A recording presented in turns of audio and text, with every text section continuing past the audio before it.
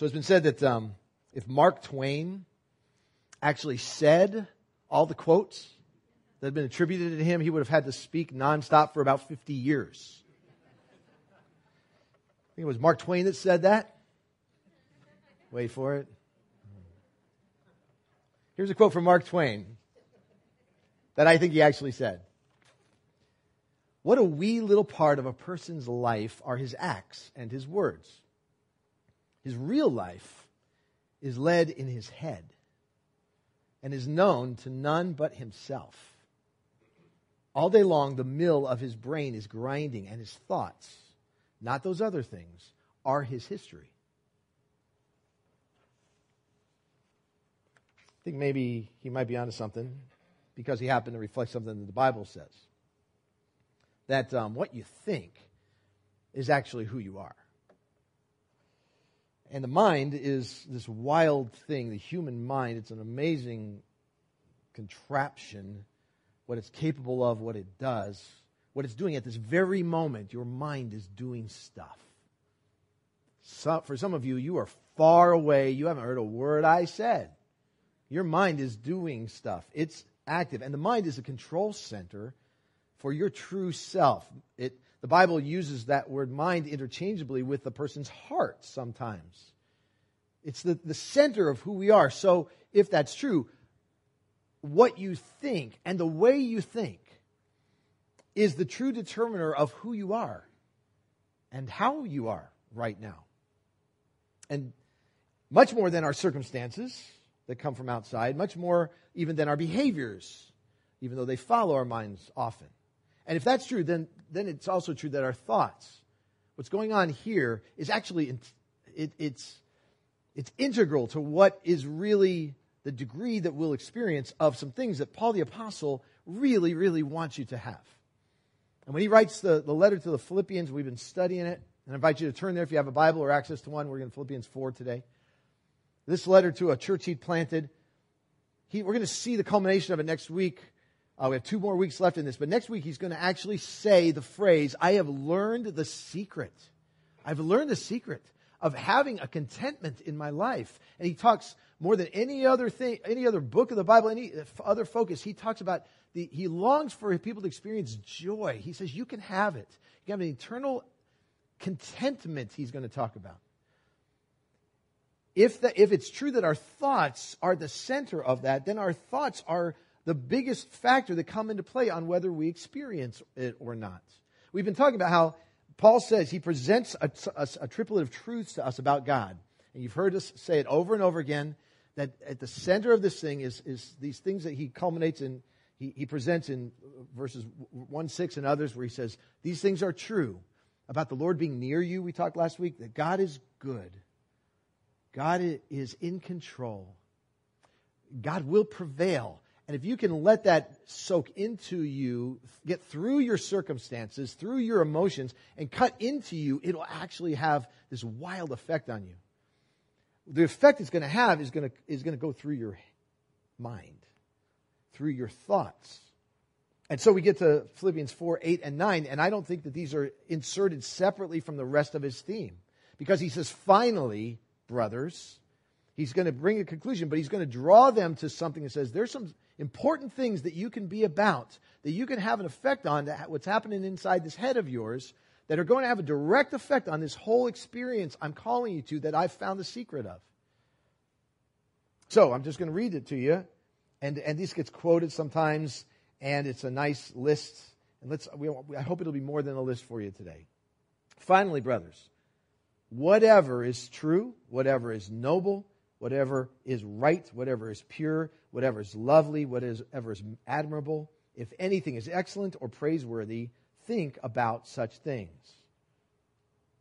Whatever you have learned or received or heard from me or seen me, put it into practice. And he's going to say the God of peace. He's been talking about having peace. And the God of peace is going to be with you. Remember what he just said earlier. The Lord is near.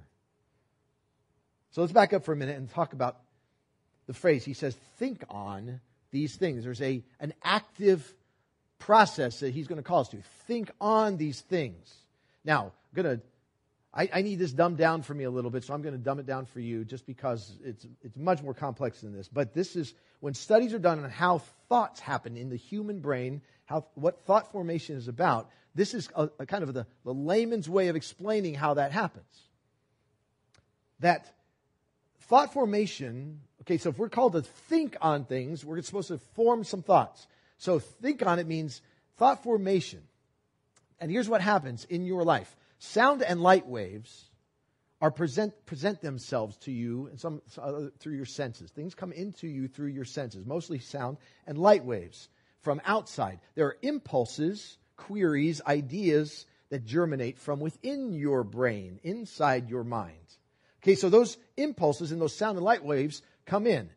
When they come in, you, whether you're conscious of it or not, you sort and you choose which of those sound and light waves you are going to allow access, and to what degree. They talk about lightning. When lightning forms up in high altitudes, they say the electrical charged stuff, non-science, okay, it actually forms around objects so that these charged things come and they'll find rocks, and rocks will explode at high altitudes because lightning doesn't strike it, lightning forms around it. So something similar happens in our thinking, in our minds, that the sound and light waves come in and they form around something, so you sort and you choose which of those you're going to allow access to.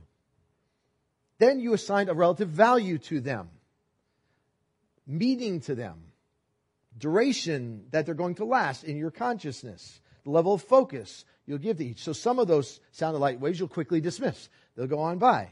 Some get stored, some get digested or lingered upon.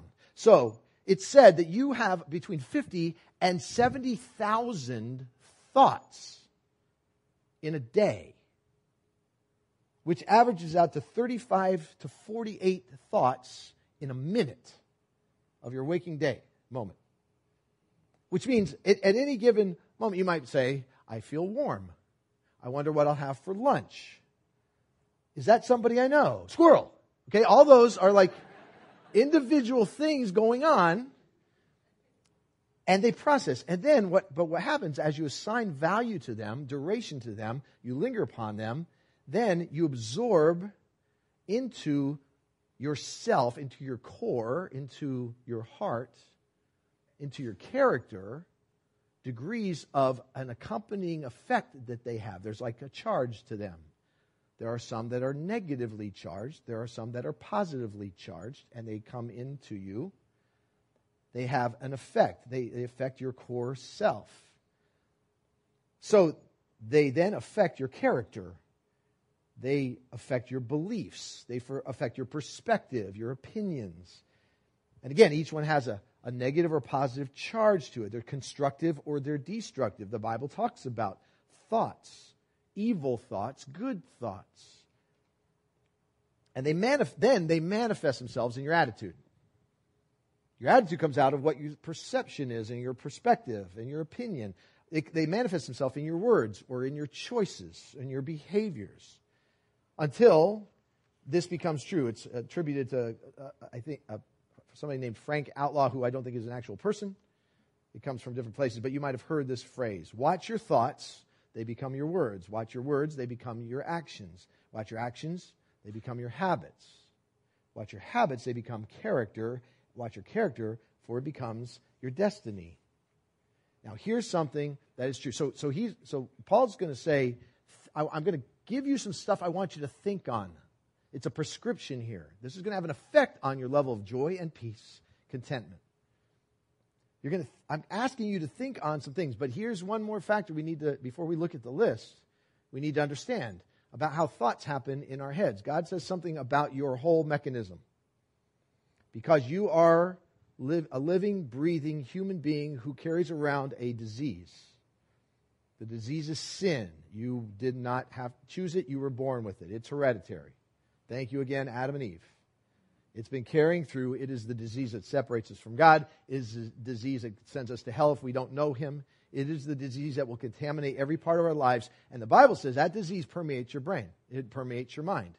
So that our brains, without us doing anything, will instinctively contaminate the thoughts that come into and the signals that come into our heads. This is not good news, but it's true.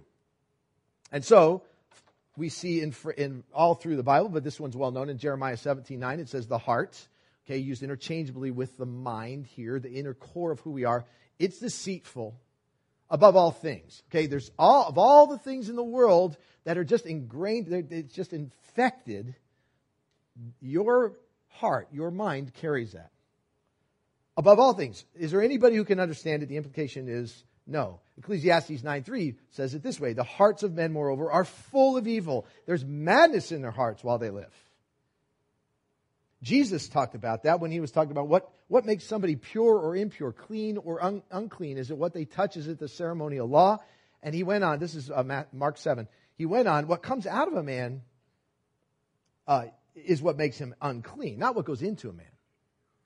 For from within, out of men's hearts come evil thoughts. He's going to give some examples. Sexual immorality, theft, murder, adultery, greed, malice. So some of those are behaviors, but they start in your heart. Deceit, lewdness, envy, slander, arrogance, and folly. All these evils, you know where they come from? They come from inside. And that's what makes a man unclean. So it has been said, all sin begins in our thoughts.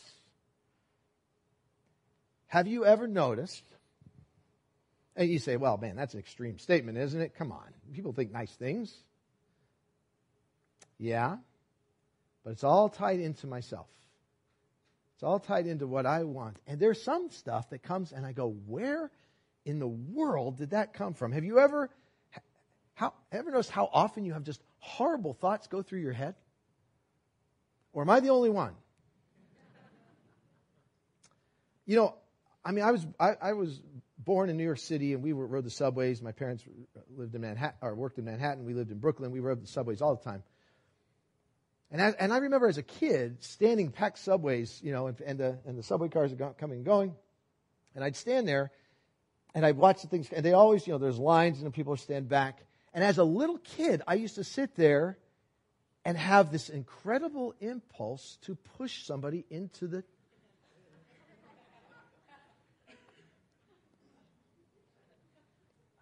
And I thought, and I was horrified, like, where's that coming from? That's just so evil. And I thought, well, and as I grew up, and we moved away, I'm thinking, man, I was such a perverse little kid. I'm sure glad Jesus came into my heart, made me all right. Last summer, we went back to New York City. We're standing in the subway. And I kid you not, I'm sitting there, I think, wow, that would make a mess if that one went in. Oh, where does that come from? I don't want to answer the question, but I know where it comes from. There's something wrong in my thinking. I don't have to try. It just comes out. And that's true for you too. We're not here to beat people up about the fact that we're a mess. We just admit it. And then we say, what are we supposed to do about it? And is it possible that I can be accepted by God, forgiven by God, and He can steer me towards something that is what He more intended me to do? That's what Paul's going to do. And he says it has to do with what's going on in your minds. And what he's going to say is that you have volition over which of the sound and light waves and the impulses you allow to form around something, which you allow to linger, and then which you will absorb into your core. You have volition on that. That's why Romans 12:2 puts it this way. Do not conform any longer to the pattern of this world, but you can be transformed, and it happens by a renewal that happens in your mind. How does that happen? We're going to take a look at that. You heard Colin mention this verse at the start today, Colossians 3:2. Set your minds, okay, set them on things above, not on earthly things. There's a volition involved with that. There is a choice we can make about what happens there. How do you set them? Think on, Paul says, these things at the end of verse 8. What things? We're going to take a look. I'm just going to pause on each of these words for just a little bit, some more than others, and invite you and I both to think about what it looks like to consciously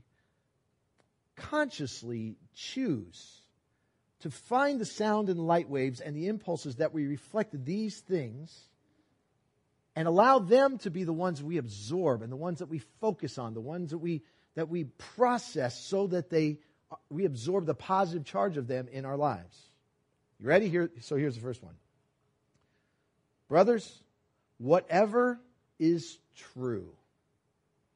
Now the word there is aletheia. It's a very common word in the Greek for truth. But it really is a powerful one because it is referring to unchangeable, absolute truth. Find that which is absolutely true. Or as it says, as scholars have written it this way, true, it means true as to fact. It denotes the actuality of a thing to reality. It is not saying, hey, make sure you tell the truth, which is a good practice.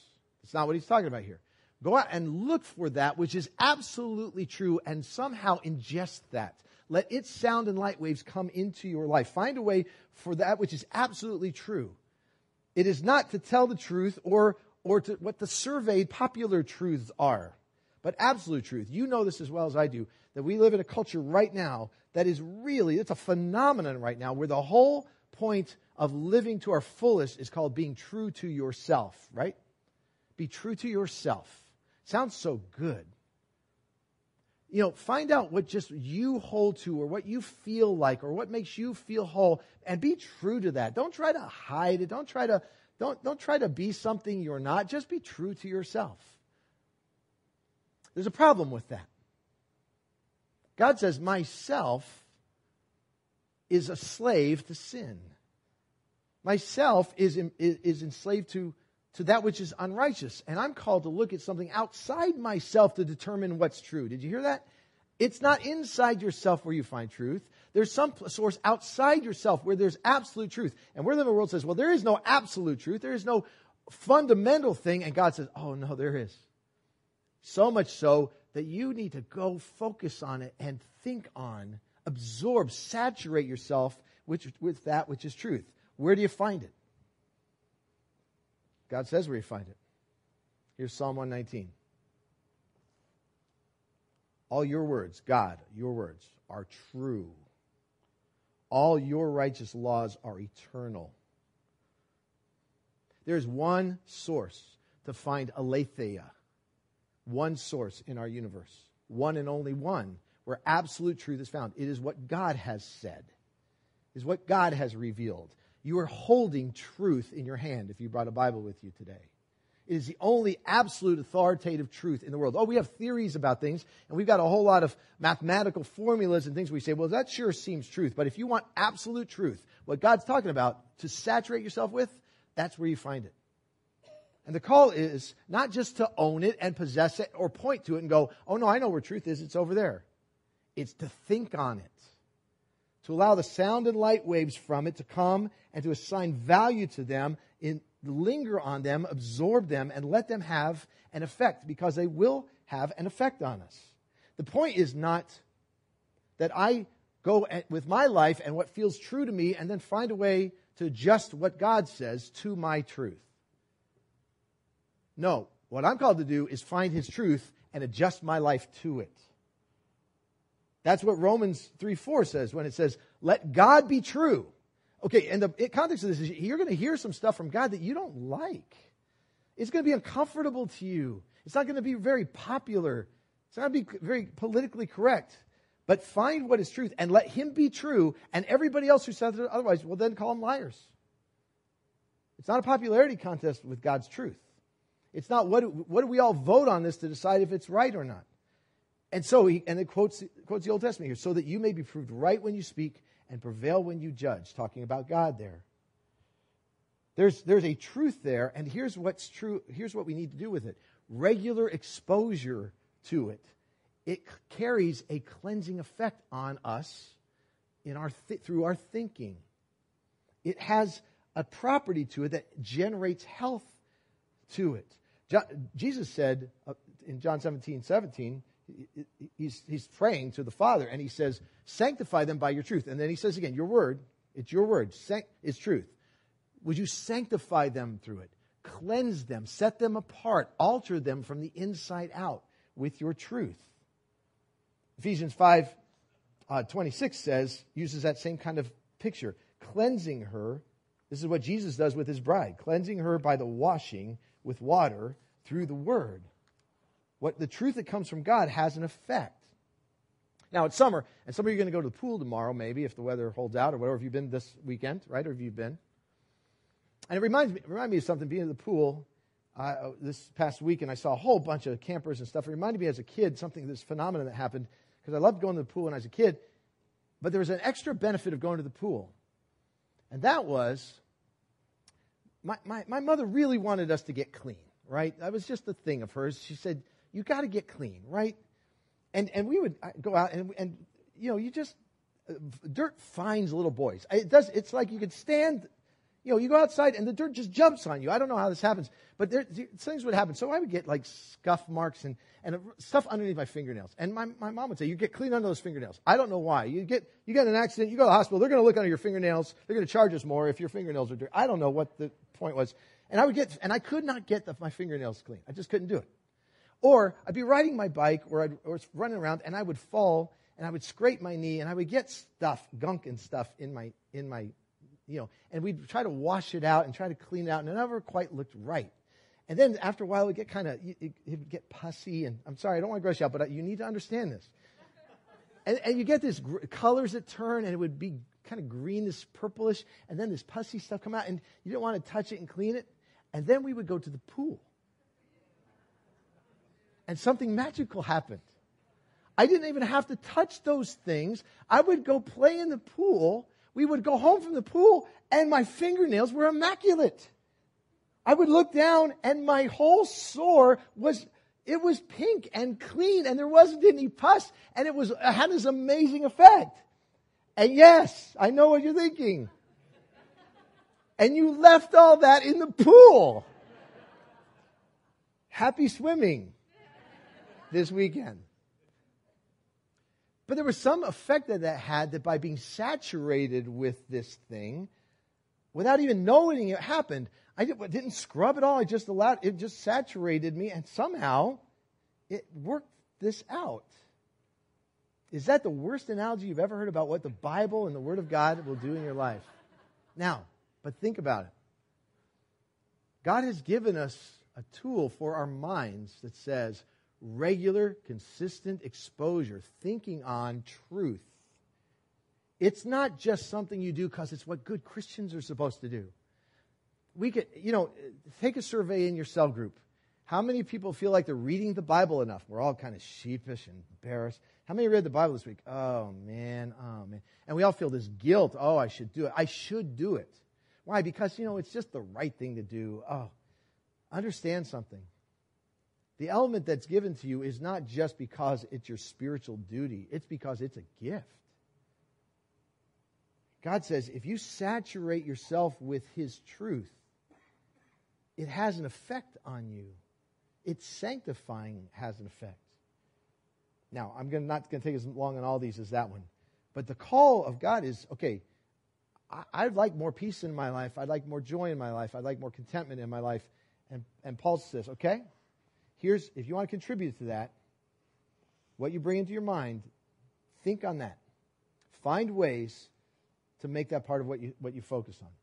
Second word he uses here is whatever is noble. Word means worthy of honor or respect.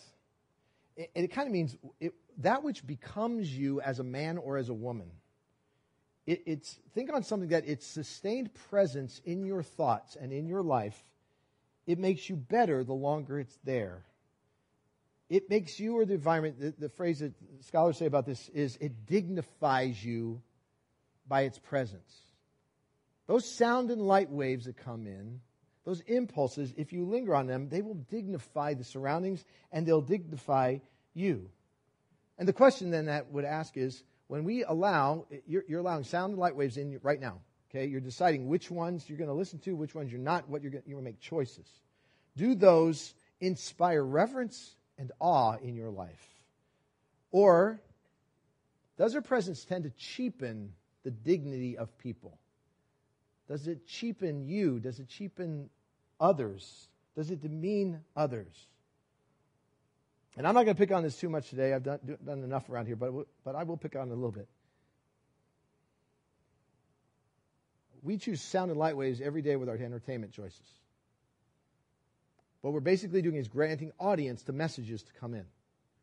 People representing philosophies, people giving statements, people saying things, and we do it through the medium of music, and we do it through the medium of games, and we do it through entertainment and television, movies, that kind of thing.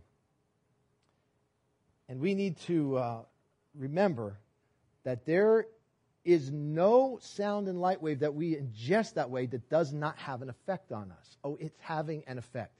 We could say, that stuff doesn't bother me. It doesn't bother me. Oh, what's that mean? Well, it doesn't violate my conscience, or I don't feel like I linger on it. But you know what? Here's what the sound and light waves do. Remember how thoughts work? You assign value and a place in their life, and they emit toxins in your soul. You don't even need to know that it's happening. Just the fact, what does it dignify human behavior? Or does it not? Is it noble? Does it become men and women as God intended them? Psalm 101, if you've been around here, you've probably heard me refer to this before. I call this the media psalm. And I've encouraged people to take some of Psalm 101 and put it on their computer screens or tape it on the televisions and think about this. And here's part of what Psalm 101 says. Look, I will walk in my house with a blameless heart. I will set before my eyes no vile thing. The deeds of faithless men I hate. They will not cling to me. Men of perverse heart shall be far from me. I will have nothing to do with evil. Whoever has haughty eyes and a proud heart, him I will not endure. My eyes will be on the faithful in the land, that they may dwell with me. He whose walk is blameless will minister to me. No one who practices deceit will dwell in my house. No one who speaks falsely will stand in my presence. Every morning I'll put to silence all the wicked in the land. I will cut off every evildoer from the city of the Lord. I'm going to quote an author who I really like, Kent Hughes. He's been a pastor and an author. And in a book called The Disciplines of a Godly Man, he says this. I'm aware of the wise warnings against using words like all and every and always in what I say. Absolutizing one's pronouncements is dangerous, but I'm going to do it anyway. Here it is. It is impossible for any Christian who spends the bulk of his evenings, month after month, week upon week, day in and day out, watching the major television networks or contemporary videos, to have a Christian mind. This is always true of all Christians in every situation. Okay? He said it. You may or may not agree with the extremes of that, but you know what? I'm going to tell you that I feel like that's more true than not. If I'm just honest with myself. Find what is noble and invite those sound and light waves into your brain. What that means is reject that which is not. It goes on, next word, whatever is right. And that word is upright. It's highest ethical ground, man to man. What it means is like how people relate to each other. It means to let your thoughts about how your interchanges with people elevate them, treat them with respect. Fair, being fair and accurate, and no corner cutting or scheming or manipulating in how you think about situations or people or what they can do in your life. And I was almost just ran right past this one. I thought, no, I got that one. I'm pretty good with that one. And then this week something happened in my head that I thought, oh, that's what that is. We had an exchange we wanted to make. Somebody had given us, I think it was like a book on tape or disc, and it had never been opened, but we didn't know what store it had come from. And so we went into a bookstore to see if we could exchange it for one that we would prefer, right?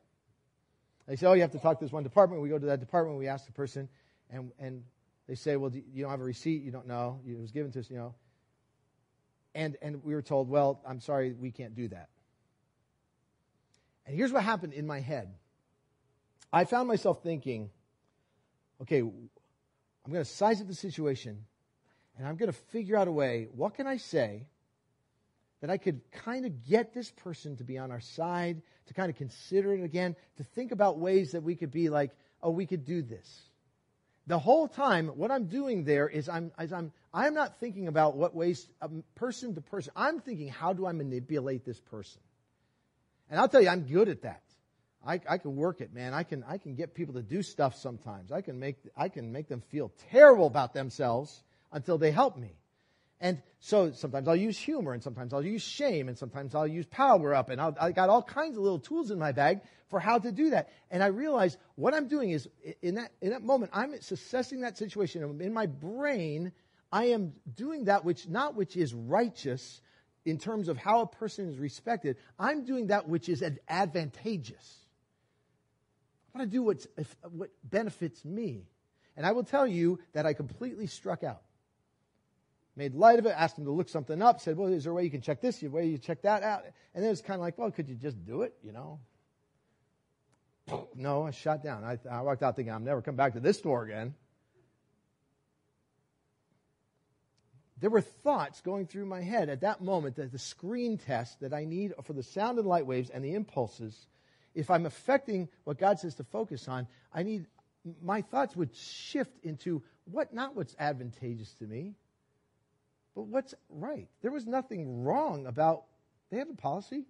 We couldn't prove we got it there. I could have lied and said for sure we got it there. I could have asked to talk to the manager and insisted, but none of that would have been right. I failed the test in that very moment. It tells me that dozens and dozens of times a day, I'm assessing the situation. I'm bringing these signals into my head and these impulses out, and I'm making decisions about which ones are going to linger and which one's going to affect me. Does that ever happen to you? Okay, let's get the big one. It's the next one. Whatever is pure. Well, it's a big one. This literally means what's chaste or unstained. It talks about that which is ceremonially unstained, but it's especially used morally and sexually. That whatever is pure sexually is what we focus on. We put a sentry up about our lives against the impulses that come from inside and the sound and light waves that come from outside, that we be sexual stimulants outside of God's prescription for my functionality. Very, very simply, outside the bonds and vows of my marriage, there is nothing in my life that is supposed to have the role of stimulating me sexually. That's what this is talking about. Whatever is pure sexually, that's what you focus on. Ephesians 5:3 kind of puts it this way: among you there should be not even a hint of sexual immorality or of any kind of impurity or greed, because these are improper for God's people. And this is where we tend to think that our thoughts about our sexuality are a victimless crime. No one else knows. I'm not taking any action. I'm not doing anything about it. It doesn't matter if these thoughts go through my head. So pornography and lust and anything else that is a stimulant to me, I feel like, well, maybe I can indulge that because it's not a problem. But remember, this is what God's saying. Your thoughts always carry a toxicity to them. They always carry either a positive charge or a negative charge. Ask the honest question: does this input into my eyes or my ears or my hands or my mind, does this reflect that which is pure as God defines it? We're in an election year, and you're going to have a choice. It's 4th of July, and we're all proud Americans. And you're not going to hear us talk about who you should vote for, and we're not going to talk because we have a king that we talk about, not a president around here. And the king is on the throne regardless who the president. Remember that. There is a king, and he is on the throne. He is the King of Kings and the Lord of Lords, whomever you vote for or don't vote for. But in this election year, you will have a choice that will include, one among the choices you have is whether we will build a wall or not. You've heard about whether a wall gets built. Regardless what you think about that wall, I want to use that because it's a very good picture. I believe that God says to us, I want you to build a wall. And this wall is a wall in your mind. A wall that is impenetrable. A wall that walls out the sound, any sound and light wave or any internal impulse that entices you to any kind of sexual stimulation apart from that which God has given as a gift to us, to be fully enjoyed and freely enjoyed in the bonds of man and woman in marriage. Build that wall. Let me just without lingering on it, let me just ask you to think about this. What sound and light waves in this realm have been granted access into your control center? What have you allowed in? How would this apply to that?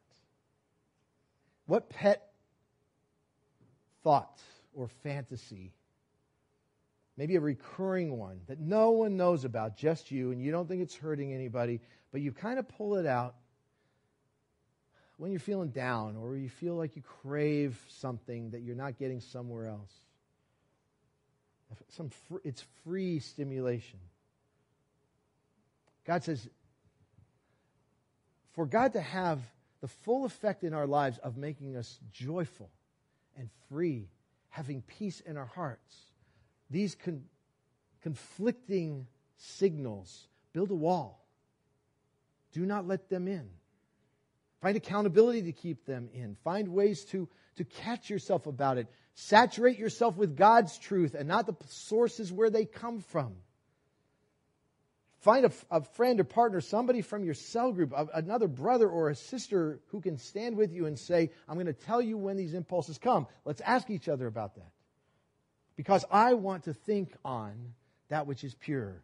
Here's the next one. Whatever is lovely. That's my translation. That sounds kind of, I don't know, butterflies and flowers to me. You know, look at nature and think about that. Here's the word the word that's used there is prosphiles, which comes from two Greek words, towards something, inclined towards something, elevating for its positive outcome, and philes, which is the same root from which we get Philadelphia, brotherly love. Okay, so it means agreeable to your brother, amiable toward your brother. It enhances camaraderie. Here's what he's saying. It brings out the positive about your brother. And your brother is not just your physical brother or even your spiritual brother. It's just the people in your life, your co-humans. It brings out the best about them. Okay, you go, okay, I don't know what that means. Here's what it means. Let me ask you this. What do you think about your next door neighbor? Just pause and think about it. Okay, now for some of us in the room, we just went, oh, good friends. Hang out with them some. And for other of us, we went, oh. Or that one across the street, or the one down, or the one who calls the police every time a dog barks, or whatever it might be. What do you think about them? What is your thought, assessment? What do you do with the visual that you have of them? To think about what is lovely means, or prosphiles here, is when you're asked what you think about them, you focus on that which, if they heard it, it would make them feel complimented. It would make them smile. It's the positive part. There is not I know you're going to argue with this. There is not a single human being you know or have met who doesn't have something that you can celebrate about them. Well, one day out of every 30, they don't smell bad. Okay, that's a start. There is something, because they are reflectors of the image of God. They carry Him, even if they are the worst sinner you know, they still bring glory to their God just by existing. So to think about, we choose to think. We choose to focus on that about the people around us, which is, if they heard that we were thinking about them that way, they would smile. Can I just throw this out? Do you know that's how God chooses to think about you? He does. He chooses to think of you. He celebrates you. The Bible talks about how He sings over His children. He rejoices over His children. He finds that which is worth celebrating about them. Jesus was constantly complimenting people who were separated from Him, who were sinners, but He found that which God focused on Him, and He loved them for that. He saw the potential of who they are, and He does that with you. When God thinks of you right now, if we can use it in human terms, right now, if we were to say, send down an email and tell us what you think of that person in that section right there, and He would say, well, here's some cool things about them, you would smile about what God most would focus on. He's just asking us to do the same with our thoughts. Here's the next word. Whatever is admirable. We're almost done. Look. And that word literally means to speak well of something. Euphemism comes from this. The thought itself is worthy to be brought out and displayed. you'd be proud and eager to show the thought. Now just think about that for a minute. Imagine that human beings were wired up with a projection unit so that when you walked around, above the head of the person, that every person you saw what they're actually thinking at that moment. Okay, can you imagine that? So you walk around, okay, so look, there's a person next to you, and you turn and you saw what they're thinking right now. There is not a single person in the room who would want that add-on, right? Not a single person. I think it was Louis C.K., the comedian, who said, ladies, if you could see the thoughts of the men in the room, you would slap us, and you would never stop slapping us.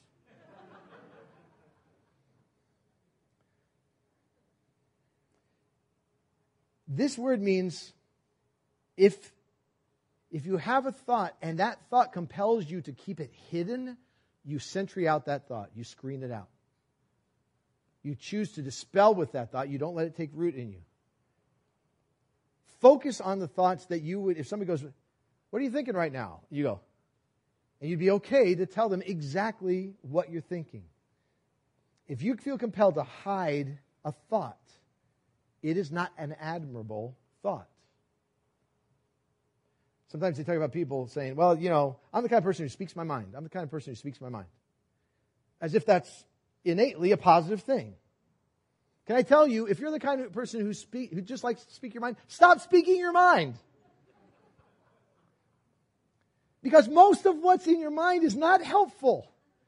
Most of what's in mind is not helpful. Oh, yes, we want you to be honest. We want you to tell what you really like. But focus your thoughts. So it's not just I speak whatever's on my mind. I train my mind to focus on the things that are admirable. And then perhaps I'm not ashamed to speak them. Now, there's a couple summary statements at the end of this.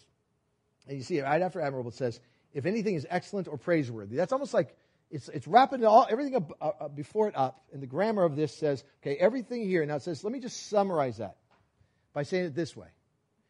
Anything that is excellent, anything that's praiseworthy. And those two words are very, very simple. The word for excellent means have moral virtue. It reflects God's character, His character. Any thought you have that you could, let's put it this way. Can you picture God thinking about what you're thinking about? Can you picture God in His holiness holding on to the thought? If it's excellent, that's what that is. It reflects the character of God. He would think it. The second word, praiseworthy, is it reflects God's design and instructions for how life's done. This is the best it can be done. This is the way it's supposed to be. So its character is reflected in what you think about, or his prescription for how life is done. If you can picture God doing it, or it being done for the glory of Him. Those are the focuses. Now, he says, I'm going to skip over this part in verse 9 because we actually talked about this when we had the 4 chairs. Whatever you have learned or received or heard from me or seen in me, put in practice. It has to do with the mentoring of this. Paul the Apostle is saying, you've seen this done. And you've watched, the context of that is actually this way of thinking. You've seen it modeled. Do this. And then we're going to end with what he says that happens.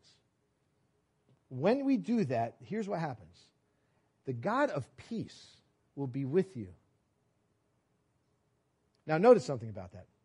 Maybe that phrase, the God of peace, looks familiar vaguely to you. Because if you look at chapter 4, verse 7, just a few verses up, it says, and he says, and the peace of God will guard you. Now, there's a construct here that's very interesting. In the first one, he's saying there is a peace that's available to you to experience. This peace is from God. It's sourced in Him. It's unique to Him. The rest of the world doesn't even get it. They don't even understand the quality. There's a qualitative thing about the peace of God. Now he says, you do this and the God of peace will be with you. It's not just you get this peace dispensed. God Himself embeds His presence in your mind and in your heart in such a way that you don't just get the peace that He produces, you get Him with you.